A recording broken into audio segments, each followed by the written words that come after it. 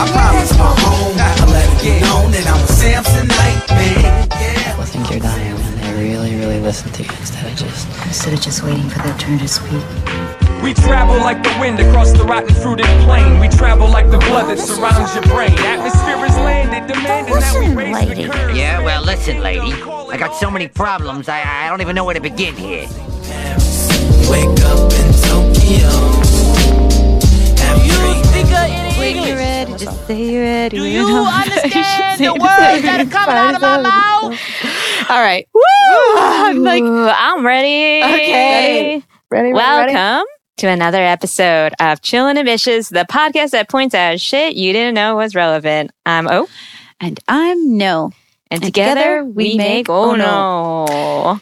So today we're going to be talking about listening. About what? Yeah, exactly. Most people talk and they don't really listen. But we're talking about listening. I'm going to listen to you about that. Okay, try. So our life innovator today is great at it, and it actually helps her to travel the world and have a more interesting life. So what's really cool is I feel like this is one of those episodes that people have reached out and told us they were waiting for. Steph, our life innovator today, actually works half the year and travels half the year. Woo! Yeah. Woo! She's been like pretty much every place you can imagine, or is about to go to every place you can imagine. She's able to do this because she is a very in-demand packaging designer. She's a fantastic listener, and she is also a writer / photographer, which she mostly does while she's on these trips. So welcome, Steph. Thanks, guys. Thanks for having me. Oh, we love having you. Hey, Stephanie. So do you want to tell us about a little bit about your travel / work schedule? I basically work half of the year and travel the other half, but not like 6 months working and then 6 months travel. I go back and forth. So I come back and work for a little while, then plan the next trip, usually within a month or so. And it's been almost a country every other month for the past 2 years, 2.5 years. So rough life. Yeah, it's a tough life. Yeah, it's a tough life. So like, how are you able to do this? Thankfully, with my freelance job, I'm able to make enough money and have a flexible schedule so that I can kind of come and go as I please and work around that so that I can make traveling more of my priority than actually working. And you're based in New York, or do you move even where your work is home based? I'm based in New York. So sometimes I work from home, sometimes I go into studios, and in Greenpoint, Brooklyn. Cool.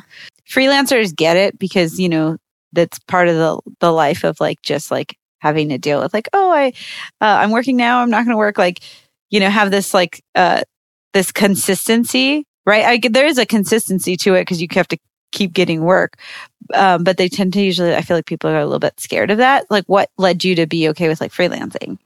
It was kind of something I'd thought about for a while. I was in my first full-time job for 2 years.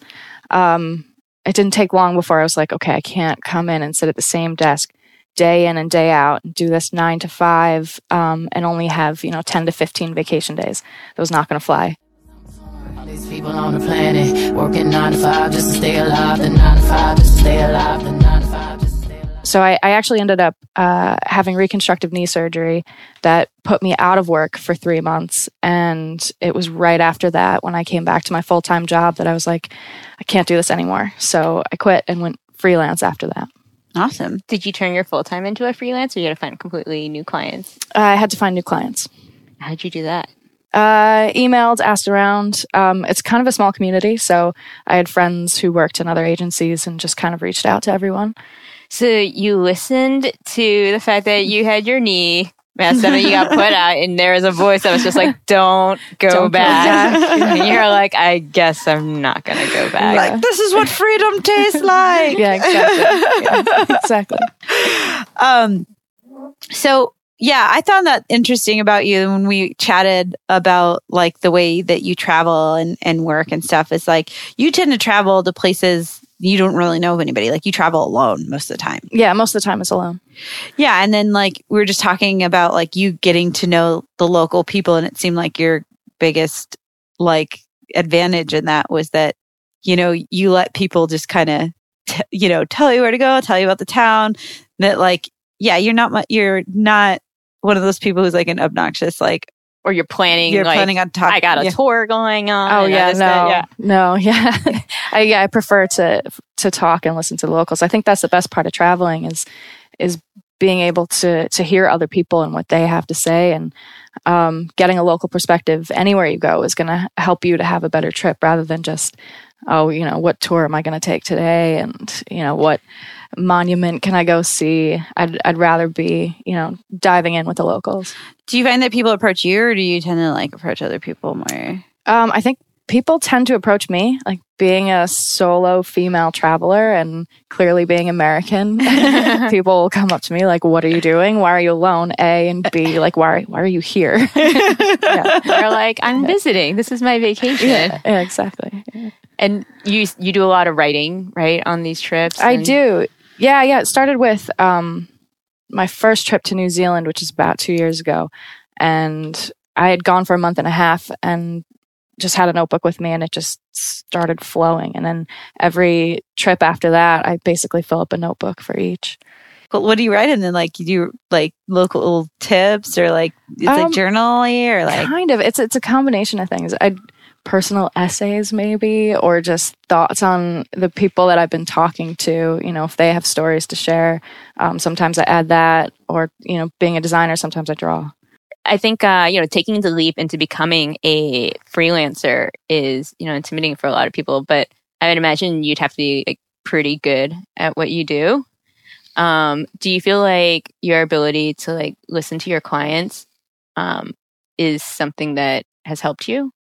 I definitely think that has a lot to do with it. I mean, you have to have a lot of patience when dealing with any client. So I think that helps build skills outside of the business world, so that you can have patience and really listen and understand people, outside of business. Yeah, I think that's the key. There's like people think that they listen because they're hearing words, but like understanding is something that only really comes from listening, which is very, very different. Our ability to like listen and pay attention is actually declining because of the amount of like information and media overload we get. So like we're actually not as good of listeners as we think we are. Okay, we always think we're great listeners. I'm the best listener. As I talk over you. I hear my voice so well. So actually what's interesting is that like our hearing is our fastest sense. Like it's like at the same rate that our brain like cognates, essentially. Like the speed is the same. So like we hear all this information, and when we're kids we like we're able to listen because like it's like a new sense, so like you're taking in all this information. But as you get older, you actually just start paying attention less to it. So like our brains are being greedy, trying to take in all this information, but we're not using our full capacity to like pay attention to it. So your brain might be like, let's say you're listening, 75% of your brain might be like doing other things, right? Yeah. And we've talked about multitasking, it's just like takes longer to do anything. Yeah. So I guess keeping like a childlike lens on the world can help you like explore and see some of the possibilities, right? Yeah, it's actually really interesting because that's kind of how you view the world. Like that's how you like approach travel and say like, oh, what opportunities are here for me to trying to understand it rather than just hear it or see it. Yeah. Like, I'm American. Why do you guys eat like this? I try not to travel like the typical American. But I'm a big fan of Anthony Bourdain, and he's obviously been all over the world. And he had this quote, is the more I travel, the less I know. And that says so much to me. And I completely agree with that. It's like every time I go to a new place, I come back with more questions than I've had questions answered. What was your latest trip? The last one, I was in Europe for about 2 weeks. Austria, Switzerland, Slovenia, Italy. I think that was it. Cool. Yeah. Do you feel like, so what do you know less about the world since that trip? Less German than I thought I knew. I'm great. Yeah. I know everything about German. It's like Anchorman. I named it San Diego, which of course in German means a whale's vagina. Oh my god. That's funny. That's so funny. Do you feel like so you see a lot of people approach you, right, when you're on these trips, partially probably because you're a female and other, but like what I mean, but you a lot of times will spend like whole evenings, whole like even weeks with people. So like I think you still need a little bit something to keep people around, right? Yeah. You don't want to scare them off or send them away because then it really will be a lonely trip. But I have met some amazing people that I do end up spending a week or so with. It all starts with one conversation at a restaurant or bar, and before you know it, you're out in a Jeep together riding around an island. Where was this island? This one was Roatan, Honduras. That's awesome. Yeah. You want to tell us more about like how do the locals? Do you feel like the locals tend to respond well to you? Like not just like one person, but that like people tend like the community is accepting, or I guess it kind of depends on the place. Roatan in particular was very accepting of me, and by the end of that trip, I think I knew everybody on the island. Granted, there was only a couple thousand, or so it felt. Wow. But how long were you there? 2 weeks. So you like knew everyone on the island 2 weeks. Yeah, basically. It started with an Airbnb and a lovely couple that introduced me to everybody else, and it trickled from there. What are some of the things that you did there? With the locals. Yeah, I was invited to a barbecue that was just a family and their friends, and just locals. Just come on to the barbecue. Oh, okay, thanks. Yeah, that was great. I was getting rides around on a scooter while watching a puppy for this guy who was like, I can't drive and hold the puppy at the same time. Do you mind? Sure, I'll hold your puppy. That's where the Jeep trip ended up. I met 3 amazing people in one of the bars one of the nights, and they were like, "Hey, you're cool. Why don't you come with us on this Jeep trip tomorrow? We're going to we'll look for land and stuff, but just drive around the island." And I was like, "Sure, yeah, why not?"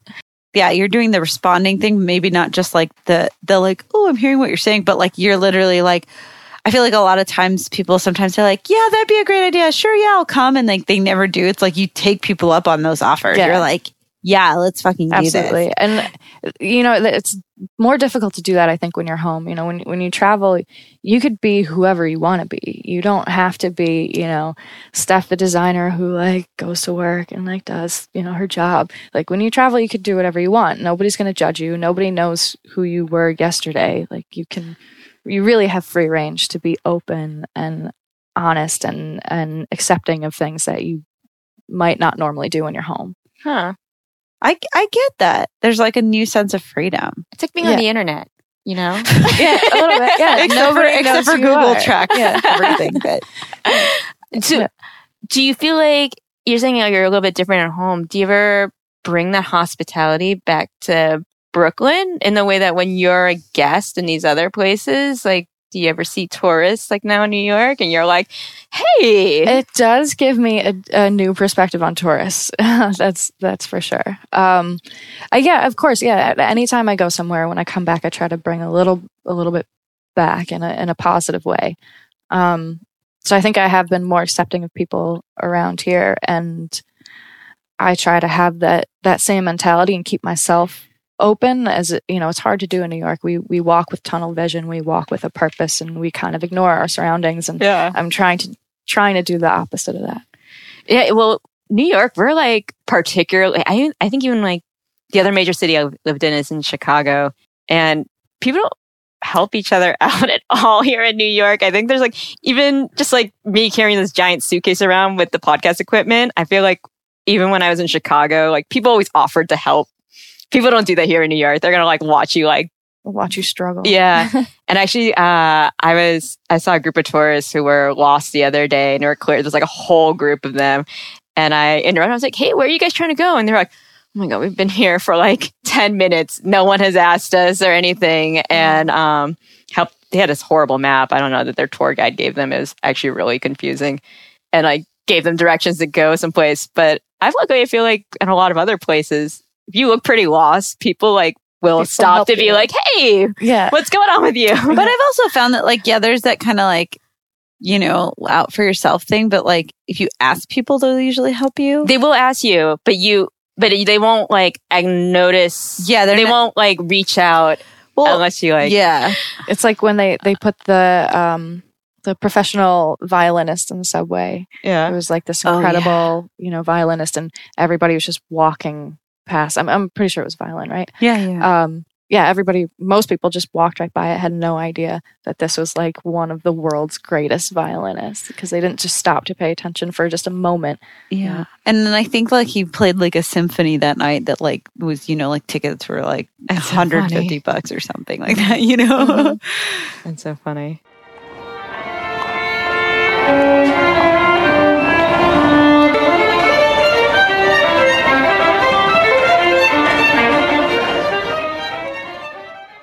You're also a photographer, so like you're really into beautiful things. Yeah. Beautiful things. Actually, I like stalked your Instagram, and your photos are gorgeous. Oh, thanks. Yeah, nature's beautiful things. What do you what do you like about photography? Gosh, I everything. I like being able to capture the moments that I'm in. Not that I necessarily use them professionally all the time, but I like even just having that for myself. Like that's my log of everything that I've seen, done, whether it's people or the places or even what I had for dinner. I take hundreds of thousands of pictures and video as well.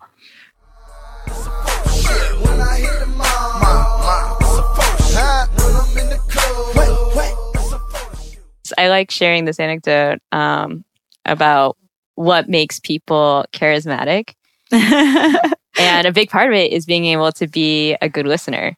And in torrid London summer of 1886, William Gladstone was up against Benjamin Disraeli for the post of Prime Minister in the United Kingdom.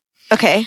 And so this was a Victorian era. So like whoever won this election ruled half the world. It's like being the president of the United States now, honestly, And so in the very last week before the election, both men happened to take the same young woman out to dinner. So the press was all like, which one of these guys made a bigger impression on you? And so the woman, she responded, well, after dining with Mr. Gladstone, I thought he was the cleverest person in England. But after dining with Mr. Disraeli, I thought I was the cleverest person in England. And guess who won the election? It was Benjamin Disraeli. And I guess that would be probably good in a leader, right? Yeah. Someone who like knows how to bring the best out of people. Out of other people. Yeah. That makes sense. Well, listening makes people feel important, right? Like if you're telling someone a story and they're like engaged in it, like, or, are really paying attention, like it's really interesting. Like, people feel so special. It's not even something cognizant. I think like actually a friend of mine told me a story about one time she went out to dinner with a friend and he just was talking and talking and talking. And she was paying attention to the fact that he never really asked her any questions. So the only thing she was saying was like, yeah, or mm-hmm, or like agreement statements. And she was like, he's really talking. He just needs to talk. I'm going to see how long we go before he says anything to me, like before he, asks me a real question. Disrupts his monologue. So yeah, she said they like went to dinner and then I think they went bowling or something and they'd spent like 4 or 5 hours together and he just talked the whole time and didn't ask her a single question, but she just would like give supporting, yeah, great. Yeah, oh, that's so cool. And then at the end of the night, he hadn't asked her anything and they were like leaving. She was leaving. And he goes, man, that was such a great conversation. I haven't had that great of a conversation in such a long time. And like, you just was like, she was like wanted to crack up because he didn't say anything, but she never told him. But it's true. And if you're on the end where you like want to gain someone's trust, just let them talk and like feed them questions. He just needed to be heard. It's a very charming quality. Yeah. And Steph's really charming too. She's like, it's actually like, she's so like nice and humble. But yeah, if you could tell, like she's like not that much of a talker. No. This is really difficult for me. Well, I hope we make it a little bit easier, and we appreciate you sharing your stories. But like, yeah, that it's so cool. Like you do kind of live the dream a bit, but working on it. Yeah, but it is through that like nature. It's like it also I think makes people want to know more about you when you're not shouting like out who you are all the time. Yeah, it's a little more mysterious. Yeah. And I do prefer if people ask me questions rather than just talking about it. That wine, I just creep up from behind and ask you what your interests are, who you be with, things to make you smile, what numbers to dial. Are you a middle child?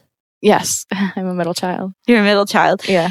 And where you're like older, like I'm a middle child too. I felt like I was really, really quiet as a kid until I like decided one day that like I was going to be louder than my siblings. Everyone else. Yeah. Or your siblings kind of like ridiculously overbear. Like, did they like, well, I guess they take up a lot of space? I think so. I think the older one, he's the smart one, the wise one, you know, the older brother. And the younger brother was the baby. He was the spoiled one. So then there's me, kind of the weird one in the middle, the only girl. Yeah. But I think I found my place. Weird Aunt Steph. Yeah. Crazy Aunt Stephanie. Crazy Aunt Stephanie. That's Crazy Aunt it. Stephanie is what they call me. Traveling the world. Yeah. Yeah. Do you have a favorite trip? I've got a couple. I think New Zealand is probably my favorite. I went twice in 1 year just because I had to go back. Iceland is a very close second. I did a road trip through Iceland as well. And South Africa is probably a close third. Cool. So awesome. How do your parents feel about you like traveling and just like doing all this stuff? Like, at first it was difficult. Yeah, at first it was very difficult. I had to cancel one trip because of an argument I got into with my father over my safety. So what Dad says goes. So the first one, I was like, okay, I'll change locations. But since then, they've been very accepting of the entire thing. And I've even brought them along on a couple of the trips. So I brought my dad to South Africa. He hadn't left the country since he was 16. So this was a big chance for us to like be together. And my mom, really cool. I brought her and my grandmother to Hawaii for a couple of weeks as well. That's awesome. Did your dad was your dad like hesitant to go to South Africa, or was he like once he got there he was like, oh my god? Once he got there, he was in love with it. I mean, all we do every time we talk, we mention Africa. Something has to go back to Africa. Yeah, he loved it, and never thought that he would ever go to Africa. Why would he's like, why would I ever think of that? And I had the trip planned, and I was like, hey, do you want to go? And he's like, no. And I get a text from my mom 5 minutes later, like, your dad's going. That's awesome. Yeah. And you guys went. You guys did some weird stuff there, right? Oh, we did. Yeah. We did the traditional safari. Like, you have to go see the animals. But we went shark diving in a cage with great whites. So casual great white shark diving. It was one of the scariest things I think either of us had ever done. Yeah, and it's what's called Shark Alley, and they take you on this boat that's, I don't know, it only fits like 5 or 6 people, and there were probably 12 people on the boat, so it was very packed. And they take you over to what's called Seal Island, and you watch the sharks eat the seals. And after breakfast, then you get into the water with them. They make sure they look, yeah. Oh my god! So you get them, and then they chum the water, right? Yeah. Oh my god! Brought the sharks fucking in. Terrifying. You get a great visual of what they could do to you. Yeah, exactly. Yeah. That's fun. Yeah. So your parents was one challenge, but were there other challenges to making this lifestyle adjustment for you? Once you decided to go ahead and do it? I think so. There's been a couple of adjustments. Both work-wise and, I guess commitments overall, but commitments to whether it be work, friends, relationships. Right. Because the people in my life also have to accept that I'm going to be leaving every other month. So when it comes to roommates or boyfriends, or my boss, everybody has to kind of be on board. So it's taken some shifting and some moving pieces to allow that to happen. Did you get any pushback from anybody, or was everyone pretty much once you set your intention, people were okay with it? Not everybody. Not everybody was exactly on board. Not sure the reasons. I think they just wanted me to just be there 100%. But at the end of the day, that's part of being freelance. Is that I give you an allowed space and time for my work, and after that, then it's my freedom. Yeah, because I feel like I don't know about in packagings in particular, but I know in design, people keep freelancers on permalance, because they just don't want to have to do the salary thing. Yeah. Do the salary thing and be responsible. And then it's hard to fire you and all that stuff. So like they'll sometimes permalance people for like 7-8 years. And you're like, Yeah. But then they don't like it the other way. Yeah. So that's not really fair. Yeah. I try not to block out time for longer than a month to 2 months tops, unless it's something that I really want to do or somebody that I really want to be working for. Otherwise, I try to keep it in short spurts, or at least let them know enough ahead of time that, okay, I'm here now, but in a month, I'm going to be taking off for 2 weeks. Well, I imagine you must be really good because people are so accommodating. I hope so. I'm leaving on the next plane. I don't know when I'll be back again. Kiss me and smile for me. Tell me that you'll wait for me. So with these relationships that you have to make them, okay with your 2 or like whatever periods off and on, I would imagine when it was a lot more difficult for ones where you had to change the relationship, like at the beginning when you had a certain relationship and you had to like readjust the expectations versus the new ones when you're already in this sort of cycle and you can be a bit more upfront from the beginning. Yeah, which is thankfully the situation that I'm at now. I've been, I guess, semi-permanent with one person for a while, and he's been great to me, allowing me to continue this lifestyle as well and come back to him knowing that I'm gonna have more work lined up. You mean, wait, hold on, is this a boyfriend or a boss? Boss. Okay. Yeah. The work lined up. The work's lined up. Yeah. Well, that means though that someone like is actually listening to what you're telling him. Like, this is what I want. And then there's a certain trust that comes from that. That's like, taking people at face value to believing what they say. Yeah. He needs to trust that I'm going to be able to get the work done and in the time that I'm there, and that I'm going to give him everything that I've got. And in return, I get to come and go. Yeah. And that seems like, well, especially with like deadlines and stuff like that, where you have a shorter amount of work, like it must be more focused. Like your work must be better. And like, I would imagine, because like you get, you work, we've all worked jobs where you're just like staying there forever. And it's like project after project. You kind of like, yeah. Yeah, full-time being versus freelance. Right? Yeah, you don't get stagnant. Like I never feel like I don't want to be there, or I don't want to do the work. I never have that thought in my mind. It always feels fresh to me, because I'm just coming back from a trip where I have a trip to look forward to, so that when I'm there, I'm 110% there. Isn't there like a study that was like people are always happiest while planning a trip? Like not necessarily while they're on the trip, but like people's positivity goes up like through the roof while they're planning a trip, because it's like a thing to look forward to.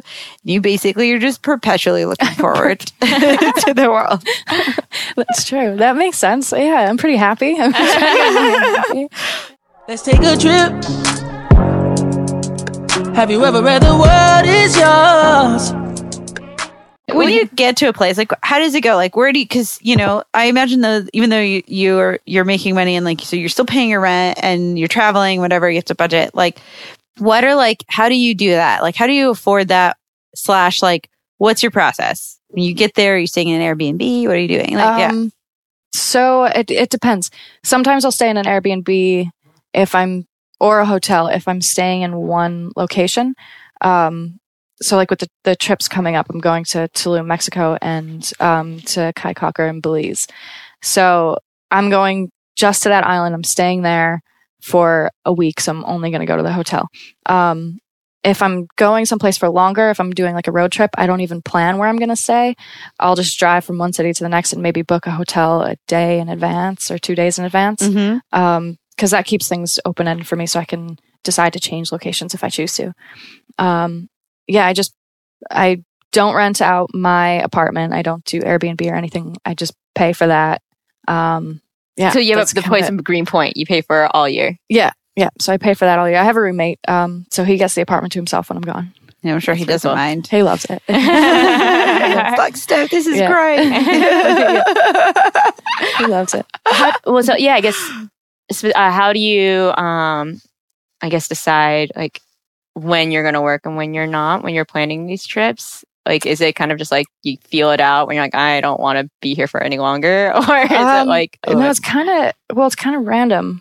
Well, at the moment, it's random. The ultimate goal is to do 30 countries before I'm 30. So I have 10 more to go, 8 more after January. so I have like a list now of the places that I want to go. So it's not. That's what dictates. That's kind of what dictates it. And interesting. Yeah. Before it kind of was just like, oh, maybe I'll go here and I'll just kind of look at the map. But yeah, now it's kind of like, okay, I have a year and a half to do this. I need to like kind of get a move on. Some serious goal setting. I like this kind of goal setting. Yeah. So you kind of give your caps then of like, I need to make this much then in this period. Yeah, for the most part, I'm grateful that that I'm paid hourly and then it's not on a salary basis. So I'm pretty good with managing my money and making enough and that time and just savings and stuff. So it's always been fine. Are there sacrifices you make? Like, while you're here, do you like, is it like, oh, I don't go out that much because because like everyone has their thing, right? Like some people will be like, why do you spend so much money traveling? But it's like you spend money on like, you go out like on a random Wednesday night. Sometimes you end up spending $100 on drinks. You're like, at least, yeah. Well, I mean, thankfully the job does pay well. So I monetarily speaking, I don't think I make that many sacrifices, but I'm also not the type of girl that goes out shopping every weekend. I think it's natural for me to spend my money in places that I prefer to. Experiences. Yeah. Do you feel like a lot of the places you visit too, like, are less expensive than, or is it all across the board? It's all across the board. Yeah, I've been places where I've been able to do a trip, for under $500 total, and then others where I've spent, after flights, etc., probably $5,000-$6,000. Yeah. Yeah. Yeah, it's always a flight that's the most expensive. So like once you get there, if you're like not trying to stay in a like bougie 5-star hotel and you're not staying in like a huge, like a major city, it's usually okay. Yeah. Yeah. Usually it's just the flights. There have been a couple of times where I waited too long to find a hotel and ended up spending, $300 a night for a place in New Zealand. But that I try to not have that happen too often. Yeah.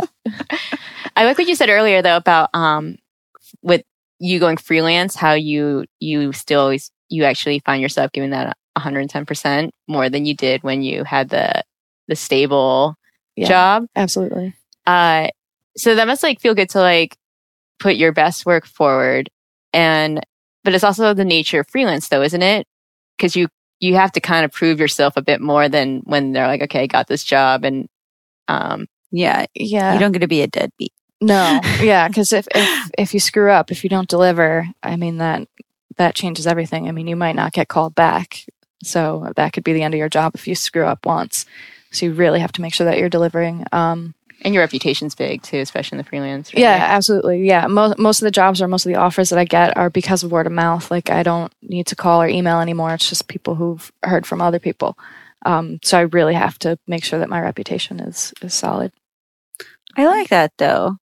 It almost seems like, yeah, like you get to commit to your vacation, you get to commit to work. It's not like, when people are like, like the Sunday blues. Like, it's like that.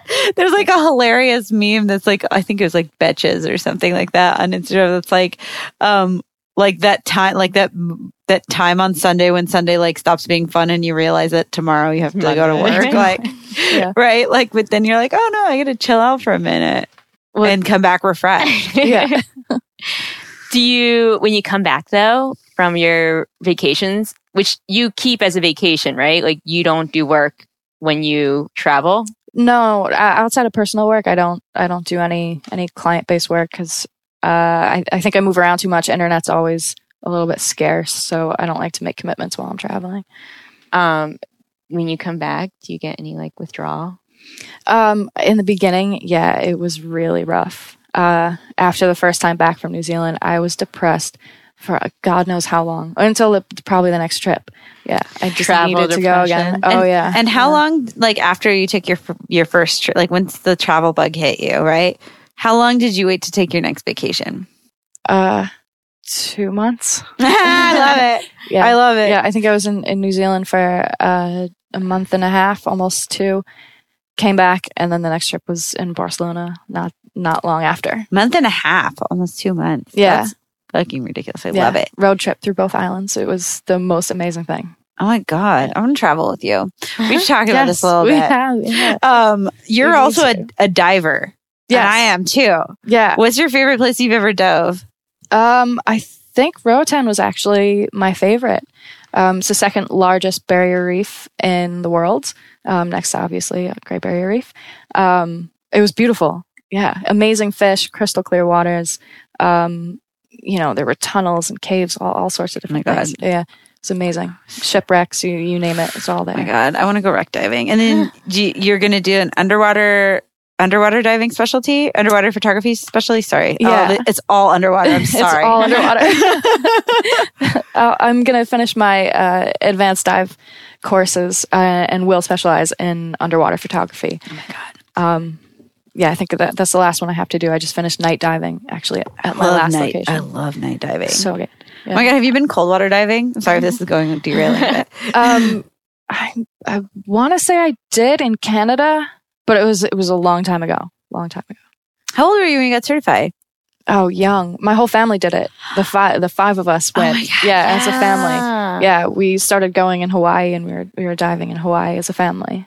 And then I just continued. So I love it so much. Yeah. Oh my God, I love it too. It's like an expensive habit in the United States. I love it when I say that. People are like, it sounds like a drug habit, but I'm like, no, but it's just like a very expensive like thing to like rent your tanks and like whatever, but not if you're overseas. It's really cool. So much cheaper overseas. So yeah, so you guys, diving is like the most amazing thing. Like it kind of at first you're like, what the hell is this? And like, why is it cold? And like when the water goes like up into your parts, you're like, Jesus, this is freezing. But then like, it's like a whole new world. Yeah, it really is. It's like amazing. Yeah, I think everybody should try it at least once in their life. Oh my God. Yeah.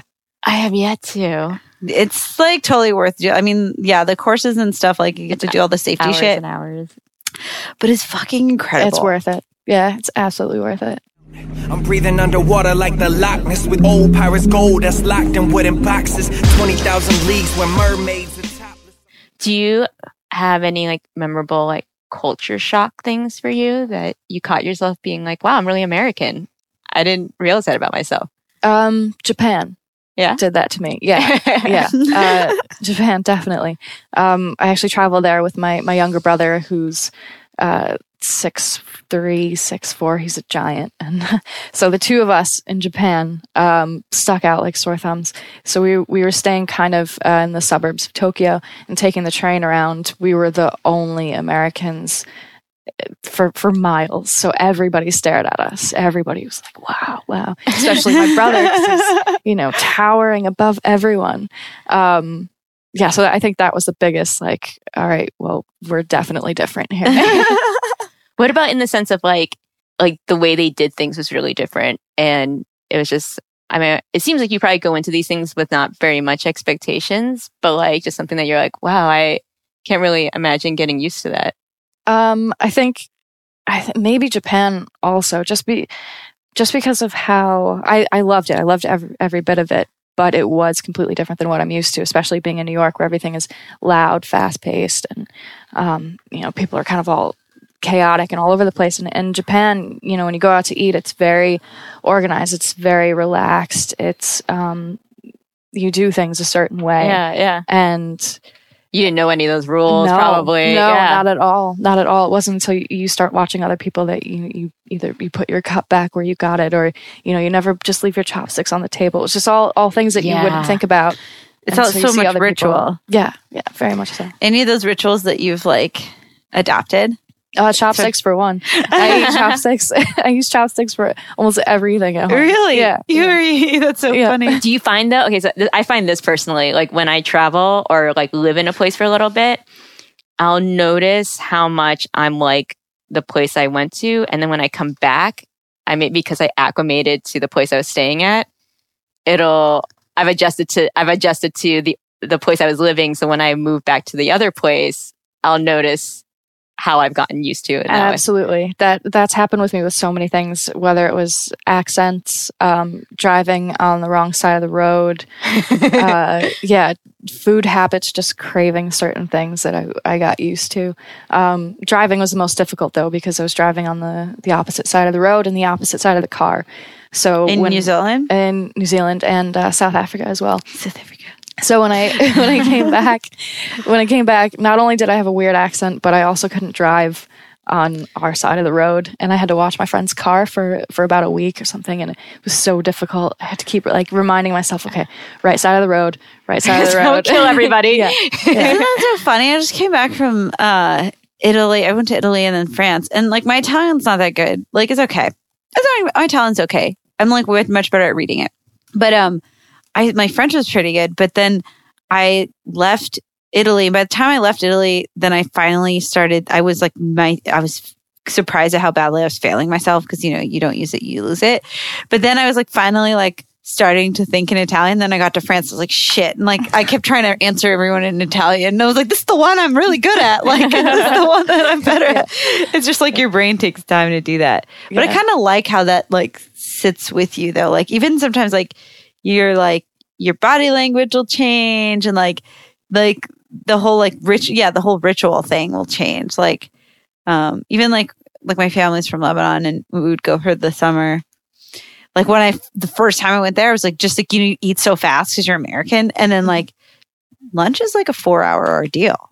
Like you can't eat lunch. Well, yeah, like everyone's sitting down. Like there's so many courses. People are smoking hookah, having drinks. Like so, you like if you finish in the first 10 minutes, you're just going to be bored out of your mind for the next 3 and some odd hours. So it's like like those kinds of things are really nice to bring with you.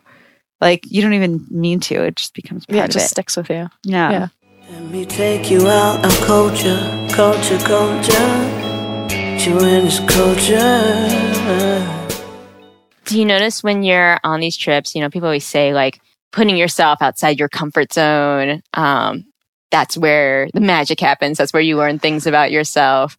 Do you feel like that's been true with you on your travels? Or are you almost like comfortable with traveling? Like- I think I am the most comfortable with traveling. I think I'm more uncomfortable being here, like being in Brooklyn. Like it's almost to the point where I don't know what to do while I'm here anymore. It's like, okay, so I'm working because, home is like, all right, I'm working to get ready to go somewhere else.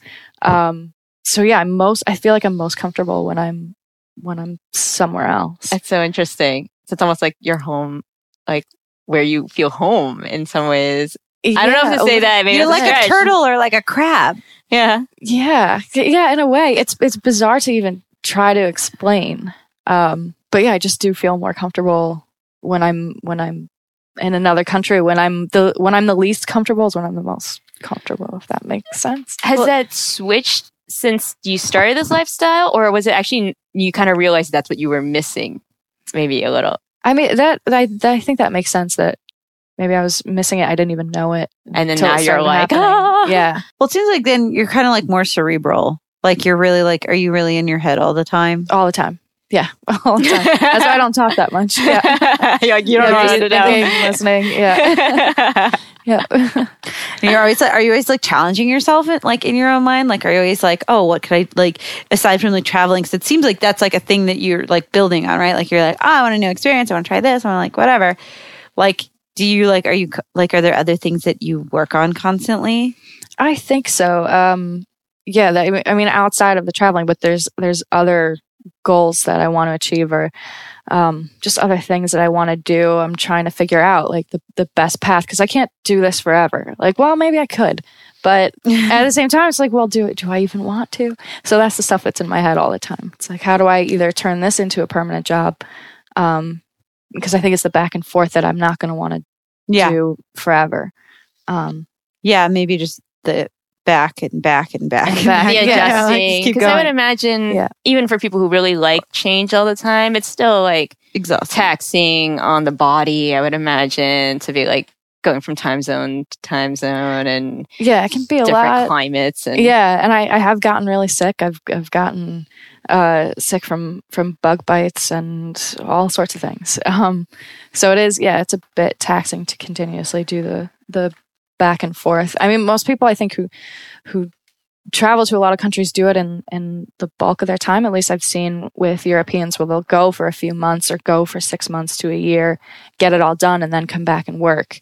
I haven't met too many people like myself who will go home and then go back out and then go home and go back out again. Well, is it like, okay, so like if you could do the 6 month here, 6 month there thing, is that like ideal, or is there something that's like drawing you back here? Like, like, is it just that this is the comfort of home and like, yeah, I guess because I've built a life here. I wasn't born and raised in Brooklyn, but I've dedicated almost 10 years of my life. So there's still a part of me, I think, that will always have a place here. Mm-hmm. So that's I'm definitely going to be brought back. I don't know that I'd want to like dedicate 6 months to being just here, though. That's what I thought. Yeah. Like that's a lot of time. Like already, like this is the longest break that I've had in between trips at the moment, and already I'm like itching to go. I'm like ready. Has there been anywhere else that you've considered like putting some roots down in, that you've been to, that you're like, this place and this culture seems like more my speed or whatever? Yeah, actually, Wellington, New Zealand, their capital city. I would love to live there, but it's also on the opposite side of the world. Like you can't get much farther away than Wellington. So I have some reservations about that. And if it's not that, then it's going to be Kauai. I love Kauai. What was it about these places then, like, that made you feel like you could see yourself living there? Wellington as a whole is like a little Brooklyn, but slower paced, and the people are so friendly. There's a great art scene, great music scene, good food, good restaurants, and yeah, it's almost like a larger version of Williamsburg, but it's slower. But slower and on the sea, and you have the rest of New Zealand and they speak that English. You can explore. Yeah. Yeah. Plus, do you know other languages? A little bit of Spanish, a little bit of French. I can get by with both. And you've been able to travel to all these countries mostly knowing English, right? Yeah, for the most part. And is it just that like most people know English, or do you end up like kind of doing some sign language? Well, in France, I got by with the French that I knew. Most people speak English. Yeah, most people spoke English anyway. Yeah. The Spanish-speaking countries, I was okay with the Spanish, and everywhere else, most of it's been English. Are those like except factors? Japan. Yeah, Japan. Yeah.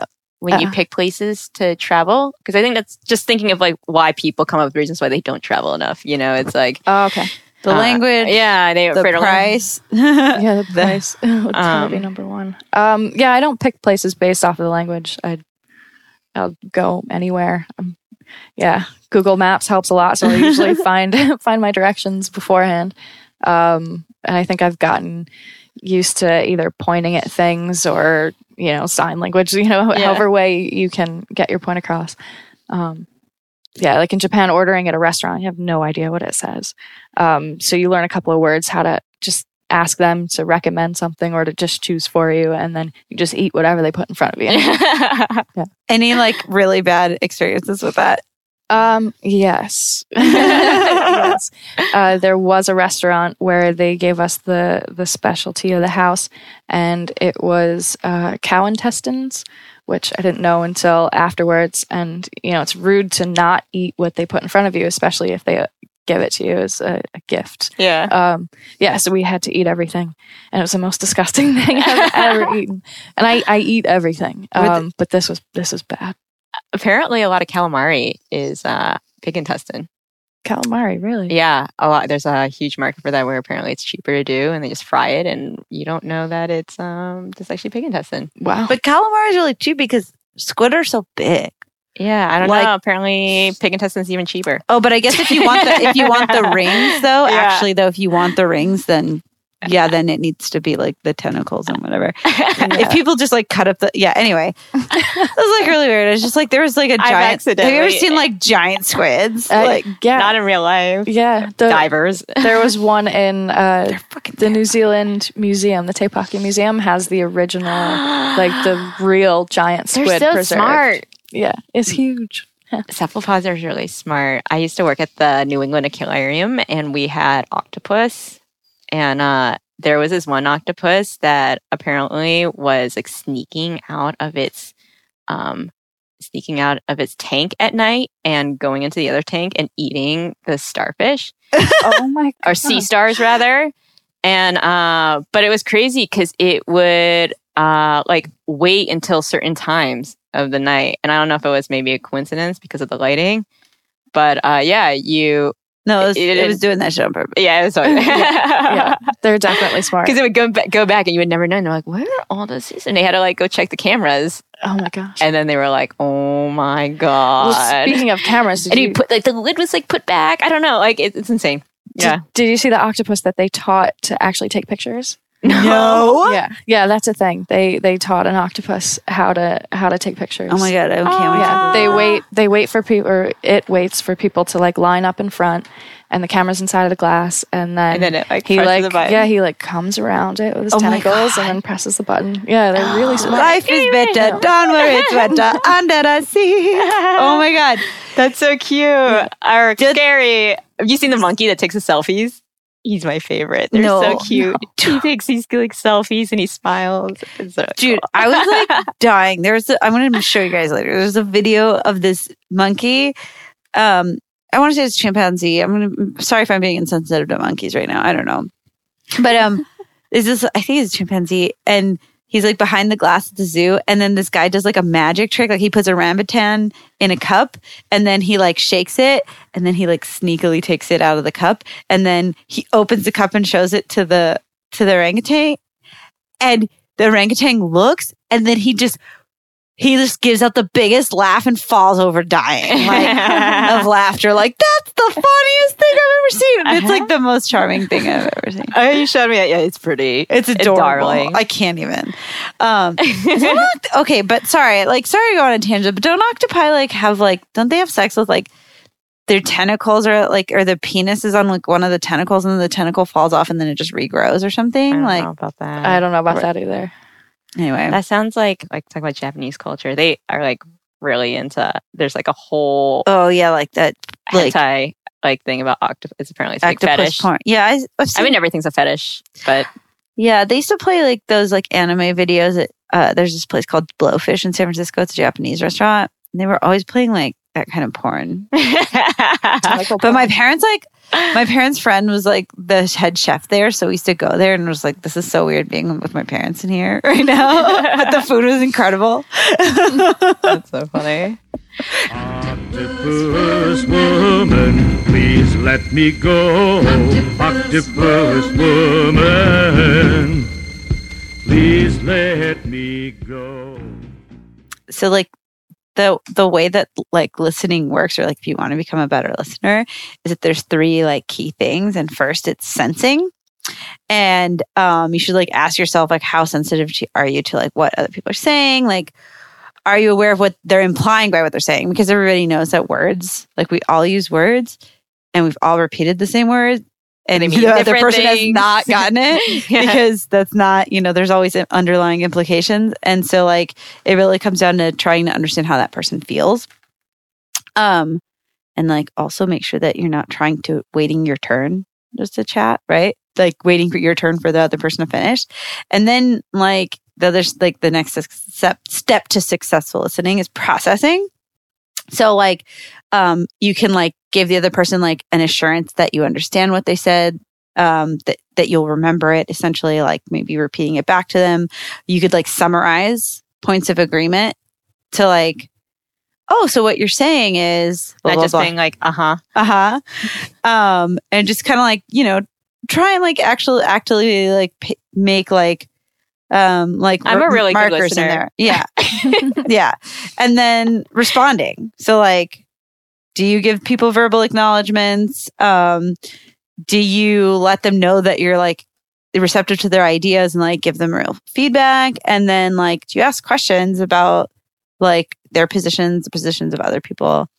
And you can also like indicate by body language. It's really like a big important thing, but we could all afford to be better listeners. Totally. Absolutely. It's the act of listening, not just the silent sit back and listening. Yeah. And that's probably why people feel so comfortable with you too. Like, it's just like, yeah, some people, they just want to tell their story. Like you've ever been in a bar and like, yeah, like an old man comes and tells you everything about himself. Like, and then he's just like, bye, Felicia. He's like, I had my 6 beers. But like, you've been invited into like communities. Like, anyway, okay. Like people who want to kind of do what you do, what would you say? Like, how should they get started? Depends on what they do for a job.